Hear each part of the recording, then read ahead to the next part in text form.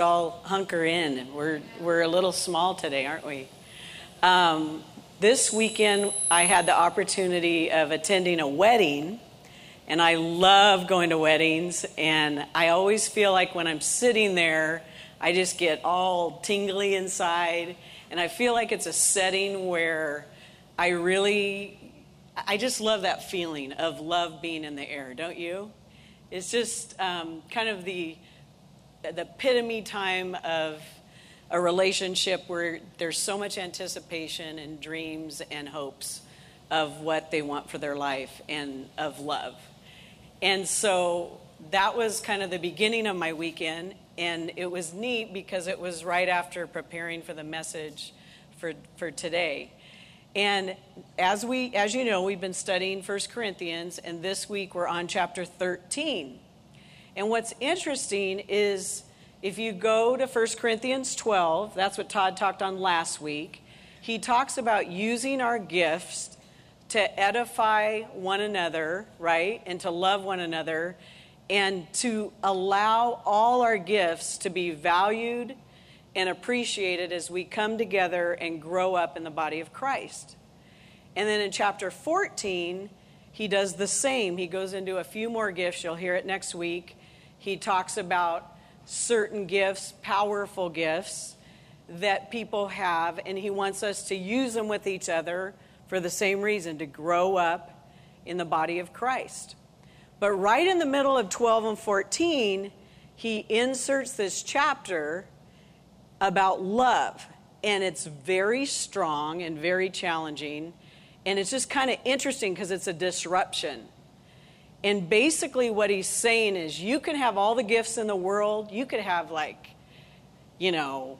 serving gift or a teaching gift or an encouragement gift or a giving gift. And you can do all those things. But if you don't have love, he says, you have nothing. So when we read that, we think, well, why would I even do that stuff if I don't have love? Like, what does he mean by this love? What does this word love mean that he has to emphasize it so much and really make important and say that if we don't have love, we have nothing? That's the language he uses. So let's look at 1 Corinthians 13. I'm going to read it out loud and figure out what Paul's talking about. He says, so it's 1 Corinthians 13, verse 1. If I speak with the tongues of men and of angels, but do not have love, I have become a noisy gong or a clanging cymbal. If I have the gift of prophecy and know all mysteries and knowledge, like know everything, and I have all faith so as to move mountains, but do not have love, I am nothing. And if I give all my possessions to the poor and feed the poor and even surrender my body, I cannot believe I have my glasses on. I still can't read. To be burned and do not have love, it profits me nothing. Love is patient. Love is kind. It's not jealous. It doesn't brag, and it's not arrogant. Love does not act unbecomingly. It does not seek its own. It's not provoked. It doesn't take into account wrong suffered. It doesn't rejoice in unrighteousness, but rejoices with the truth. Love bears all things, believes all things, hopes all things, and endures all things. Love never fails. But if there are other gifts of prophecy, they will be done away. If there are tongues, they will cease. If there is knowledge, it will be done away. For we know in part, and we prophesy in part, but when the perfect comes, the part will be done away. When I was a child, I spoke like a child, I acted like a child, and I reasoned like a child. Because of this, I did away with childish things. For now we see in a mirror dimly, but but then face to face. Now I know in part, but then I will know fully, just as I also have been fully known. But now faith, hope, and love abide, these three, but the greatest of these is love.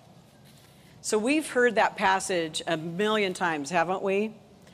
And Paul is saying, he's describing what love means, and he's saying it's essential and it's the most important thing. So what does he mean when he calls us to love? I think the river is good at loving.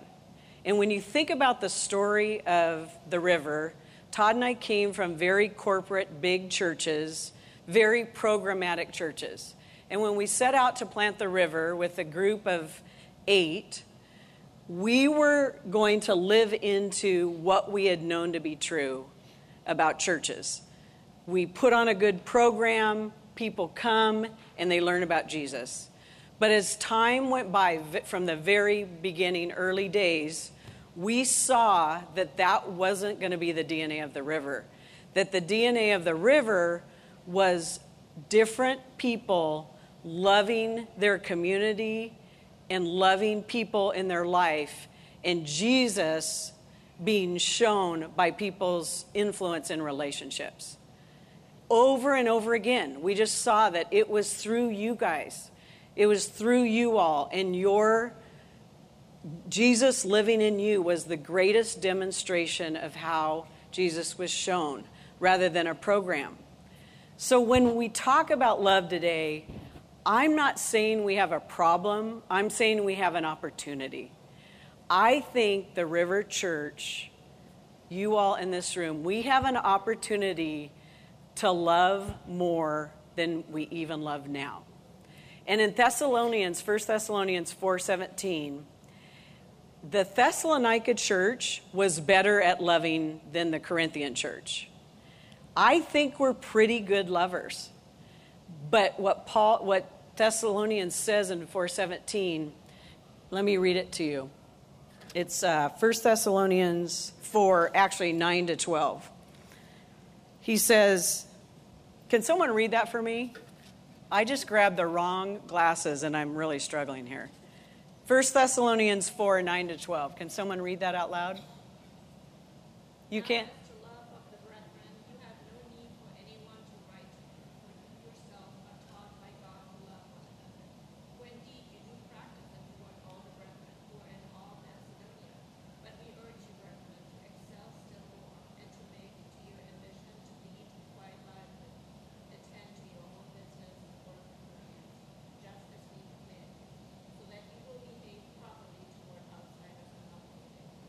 Thank you, Katrine. So I don't know if you could hear, but what he says is, you've learned how to love by God, but I want you to still love more.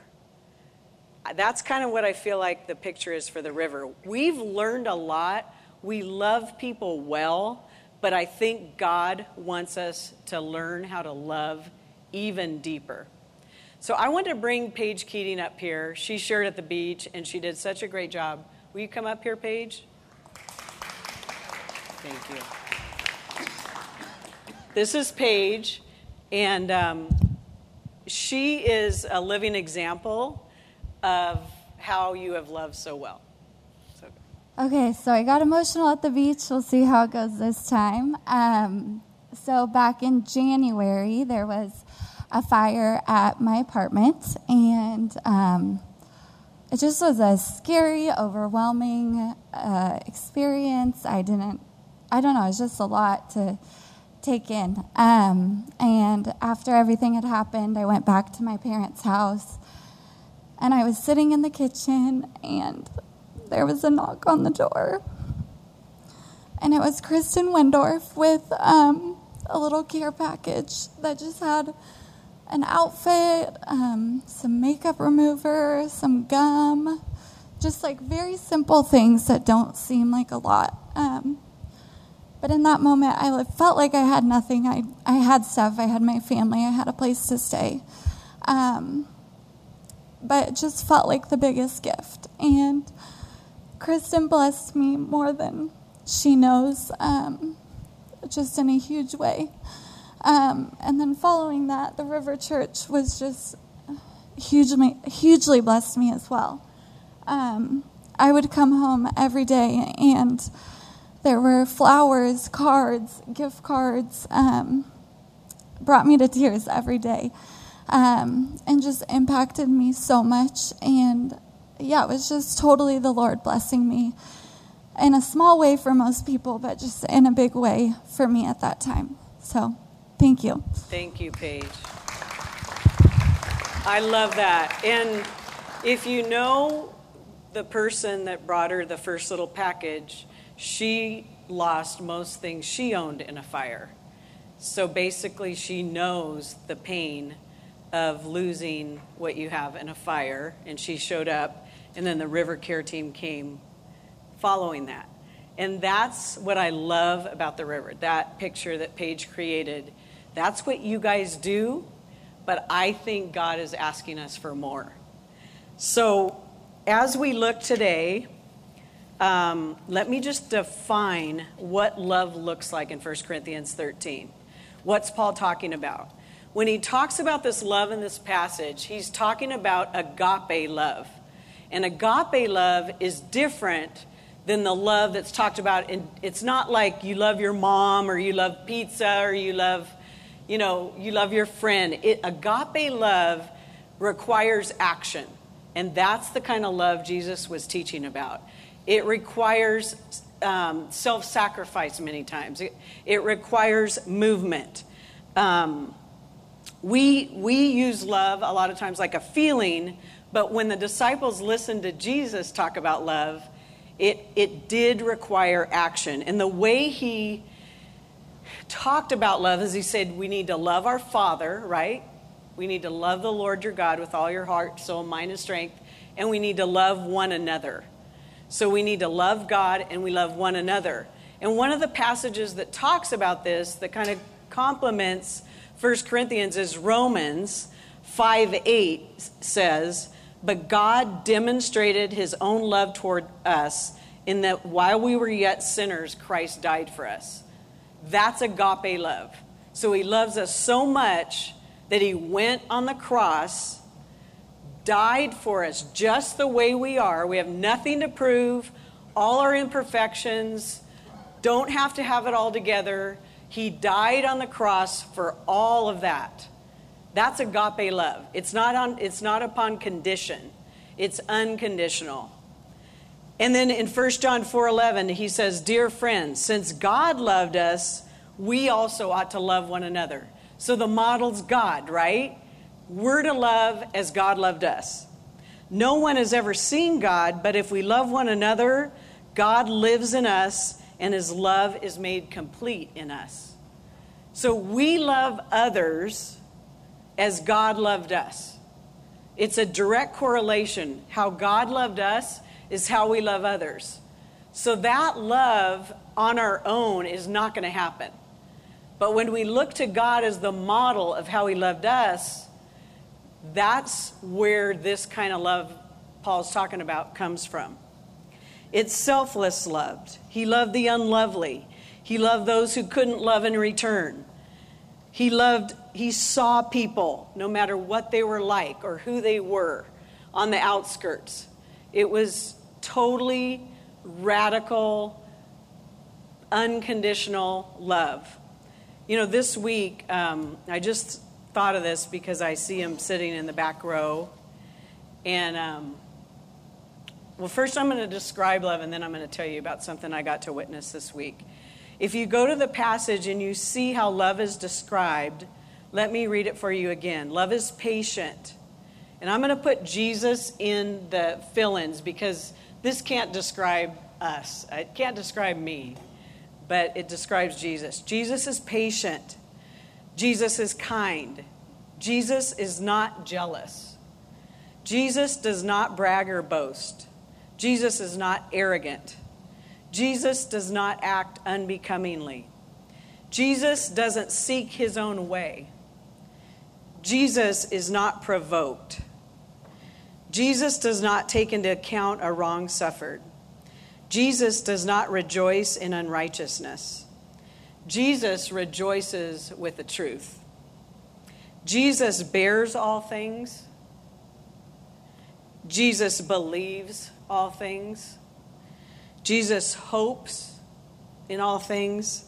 And Jesus endures all things. Being long-suffering or patient means dying to the desire for an untroubled life.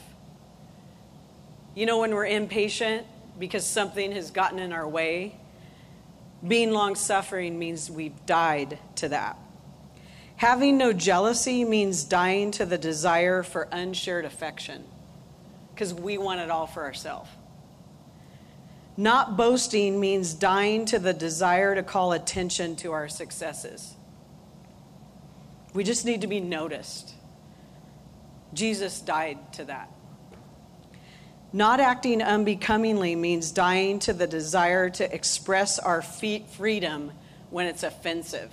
When we think someone deserves to see our expression, but it's offensive, maybe in our words or just our actions, our attitude. Not seeking our own way means dying to the dominance of our own preferences. Dying to that. Like, Jesus died for that right to have our own preferences.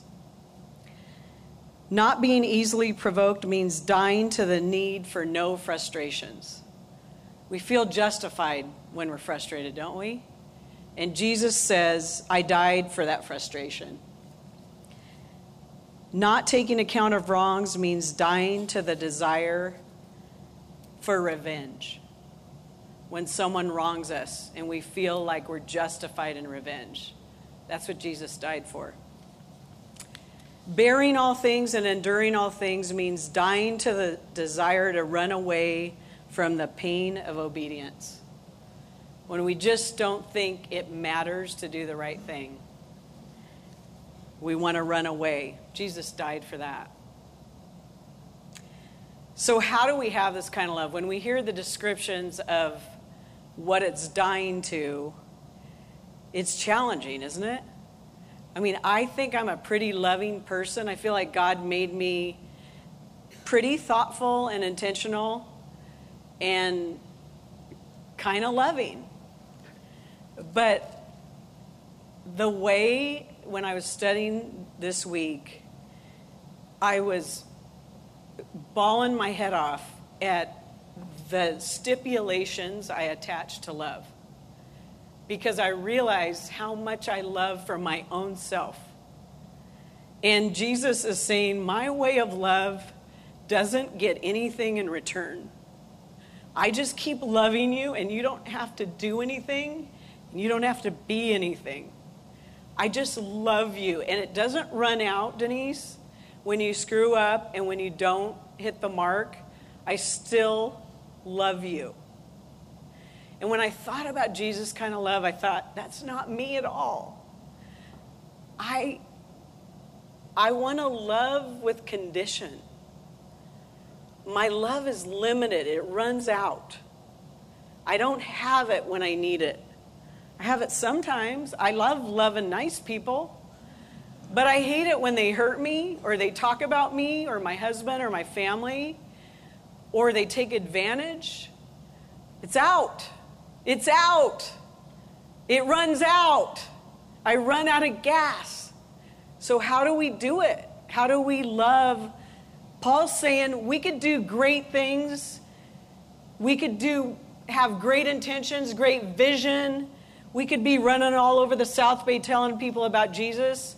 But if we don't have love, we have what? Nothing. So what does this look like?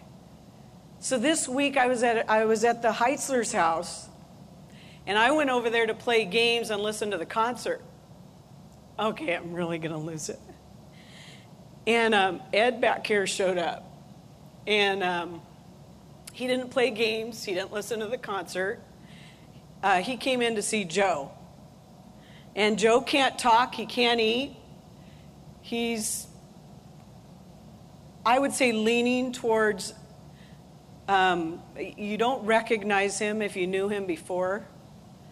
He's very limited. in his communication. He doesn't have anything to give right now as in his battle with cancer. And Ed went right to Joe, and he got him to play, was it chess, Ed? Backgammon. And Joe, it's really hard when you go over there because Joe doesn't interact with you, and he doesn't have anything to give you. And because he doesn't speak, it's just challenging to know what to do. And Ed got him to play the game and got him engaged and disregarded us. I mean, I love loving Sandy because Sandy's fun. And Sandy likes to eat, and it's easier. It's easy to be with Sandy. But Joe is incapacitated in a lot of ways. And it was so amazing and beautiful to see how as Ed persevered and endured, he won Joe over to play. And he just did that. And then there was another person there who had lost their child. And then Ed went to them, and he got them to play a game. And before he came, they didn't want to enter in, and they're just rightfully so. We're just so glad they were there. But I saw you, Ed, just rely on Jesus and walk in him. And as he did, God used him in a really profound and significant way. And probably not really knowing exactly what to do, but just did it. And what I've learned this week, or what God is really showing me, is that Paul is talking about the kind of love that Jesus demonstrated on the cross, and a love that requires bloody hands and a broken body. He's talking about loving each other like Jesus loves. The way we treat people is the greatest report card on our faith. Jesus said in John 12:24, unless a grain of wheat falls into the ground and dies, it remains alone in its self-absorbed, self-asserting, self-enhancing prison. But when it dies, it bears much fruit, the fruit of love and all the people that will see Christ in that love. So do you see what Jesus is saying in the parable? As we die to ourselves and our selfish agendas, like, I'm not shaming me for going over and playing games and having fun. But what I'm saying is, God presents to us all the time opportunities that aren't for ourselves. Maybe people that don't love back. Maybe people that don't respond the way we want. And what he's saying is, unless we die to ourselves, he can't live. Unless the grain of wheat dies, then Jesus can't live within us. So that grain of wheat is like our self-agenda, our selfish person. And then secondly, he uses another passage about the new wine. In Matthew 9:16 and 17, he says, when he died on the cross, he died for all our imperfections and our self. So he wants to give us new wine. He wants to give us himself as the model and power and presence of the living God instead of our old self. But he says in the parable in Matthew that you can't put new wine into old wineskins. It doesn't work. If you put new wine into old wineskins, they pop. So he says, I want to do something new in you. He says, you die, you let go of the old wine, and I'm going to give you myself in new wine to love and live like Jesus. instead of the old. So do you see the difference? It's a completely new life, a completely new power, a completely new, different love that doesn't have condition like we described. And Todd, 2 Corinthians, you said? Okay.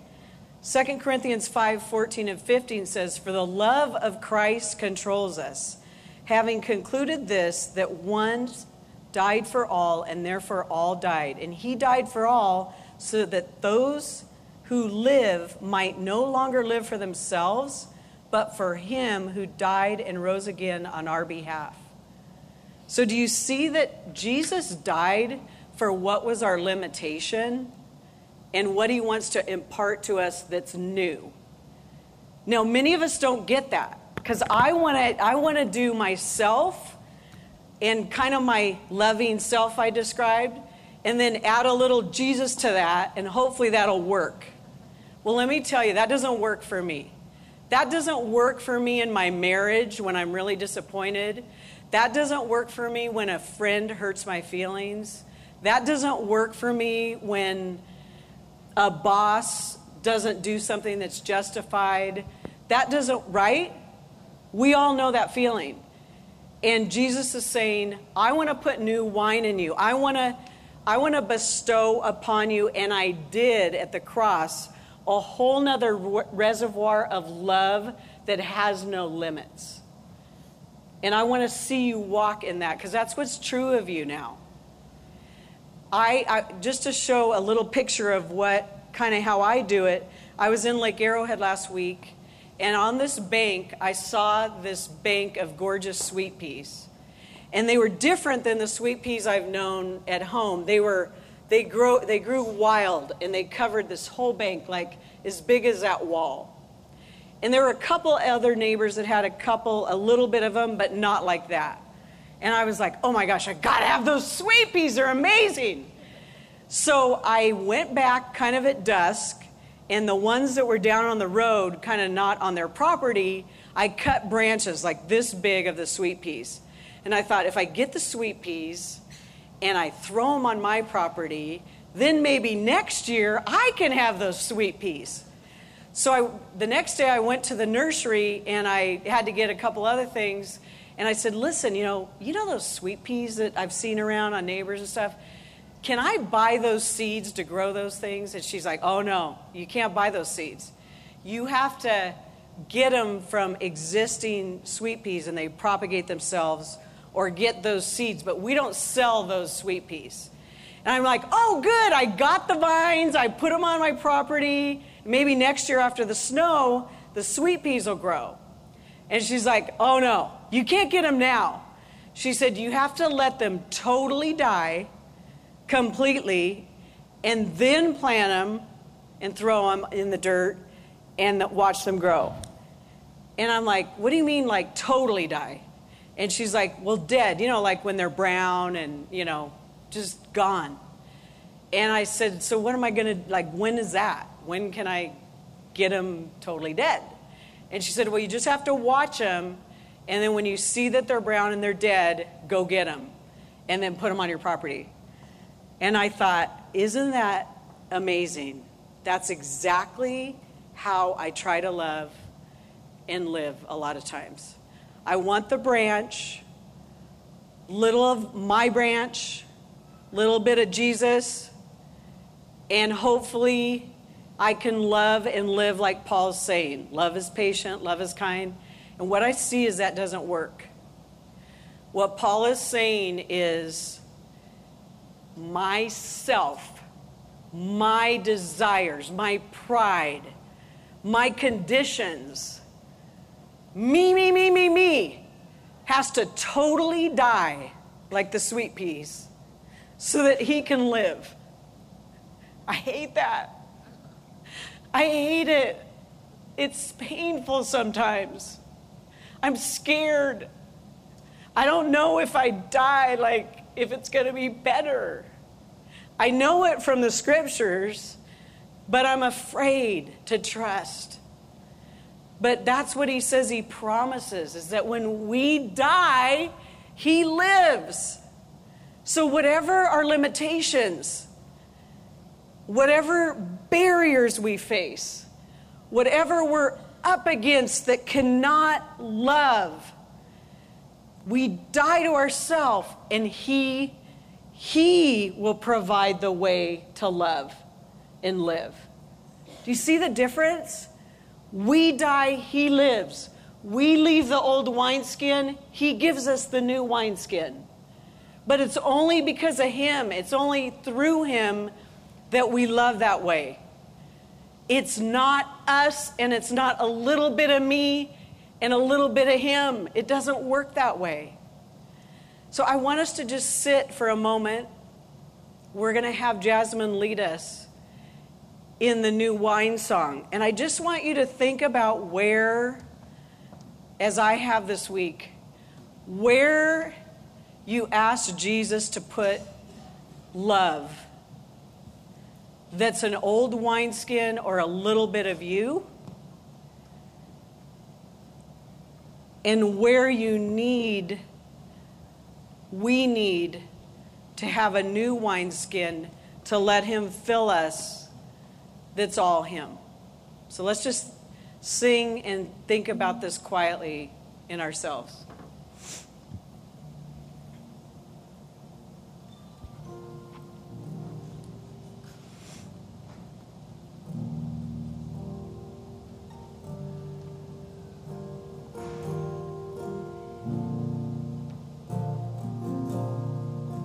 In the crushing, in the pressing, you are making new wine.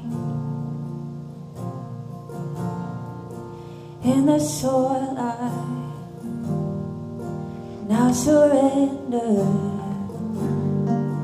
you are breaking new ground. So I yield to you and to your careful hand. When I trust you, I don't need to understand. So make me a vessel, make me an offering, make me whatever you want me to be. I came here with nothing, with all you have given me. Jesus, bring new wine out of me.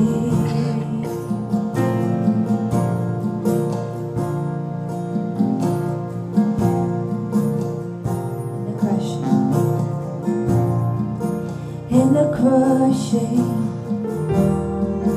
in the pressing, you are making new wine. In the soil I now surrender, you are breaking new ground. Yes, you are breaking new ground. So make me a vessel, make me an offering, make me whatever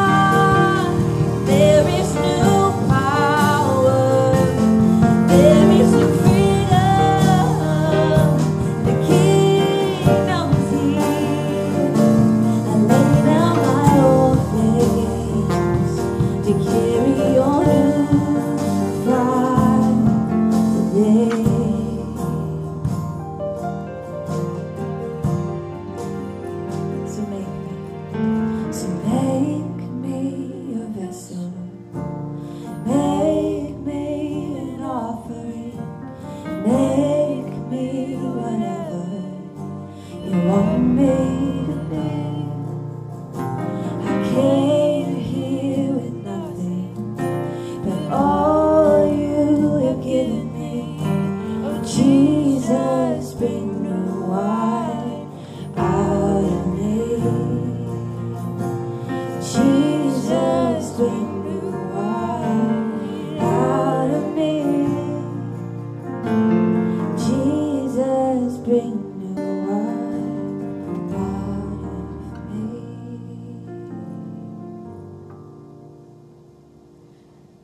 So I don't know about you, but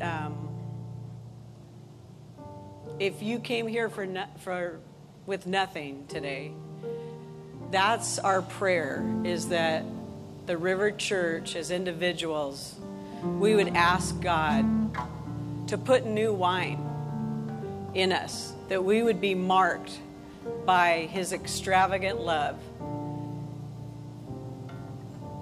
And it's not something, the thing is that we try harder for.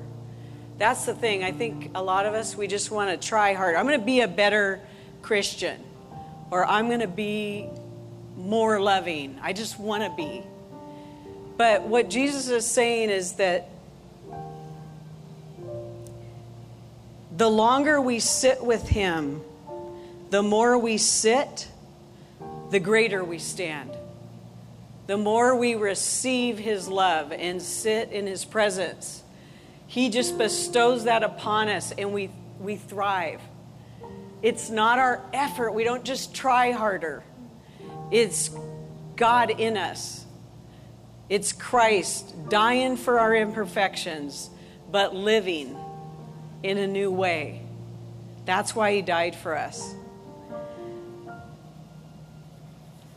Dietrich Bonhoeffer says he bids him to come and die, to come, reckon ourselves dead to sin and alive to love. C.S. Lewis says, keep back nothing. Nothing that you have not given away will ever be really yours. Nothing in you that has not died will ever truly be raised from the dead. Look for yourself, and you will find in the long run hatred, loneliness, despair, rage, ruin, and decay. But look for Christ, and you will find him, and with him, everything else will be thrown in. There's a woman in our community that, I'm just going to say, she's sitting right there.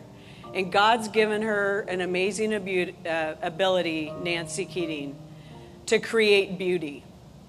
And a lot of times, even if she's not there, you kind of know if she's been there, because the beauty emanates from wherever she's put her hand.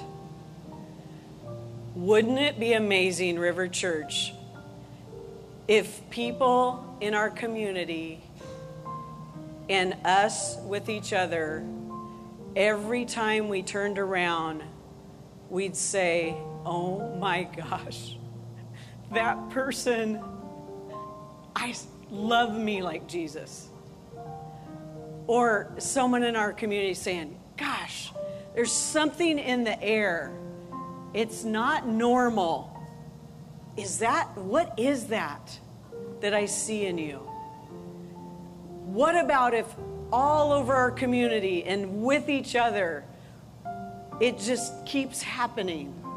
That love of Jesus leaves a mark, leaves an imprint, and we're stunned.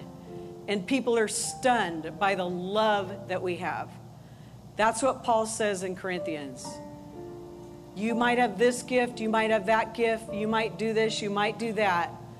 But the thing that matters the most, the greater things, is love. So that's what I challenge us with today. We want to be about love that is so radical and transformational, not trying harder, but leaning into the way God loves us, that we are able to love each other in our community in a radical, transformational way. So let's pray. God,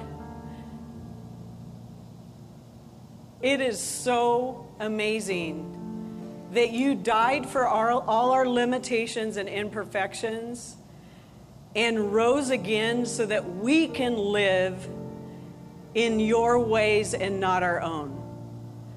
And God, as we know you personally and we believe that you died on the cross for us, we die to what we can't do and we live for your way, Jesus.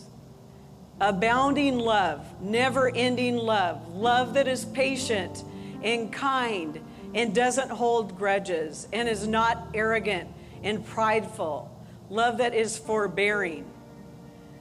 God, we can't do this on our own. We came with nothing. But you, through you, God, through your presence, we can love and live differently. And your love does not run out. It's a reservoir that is never ending. So God, teach us. Teach us how to live in that new wine, that new wineskin. God, show us the way Jesus loves through each other by watching our friends love, by witnessing our friends love our community and love each other, God. Just keep showing us, manifesting the greatest love, God. Show us so that we can show each other. We love you and we're so grateful for your love. Amen.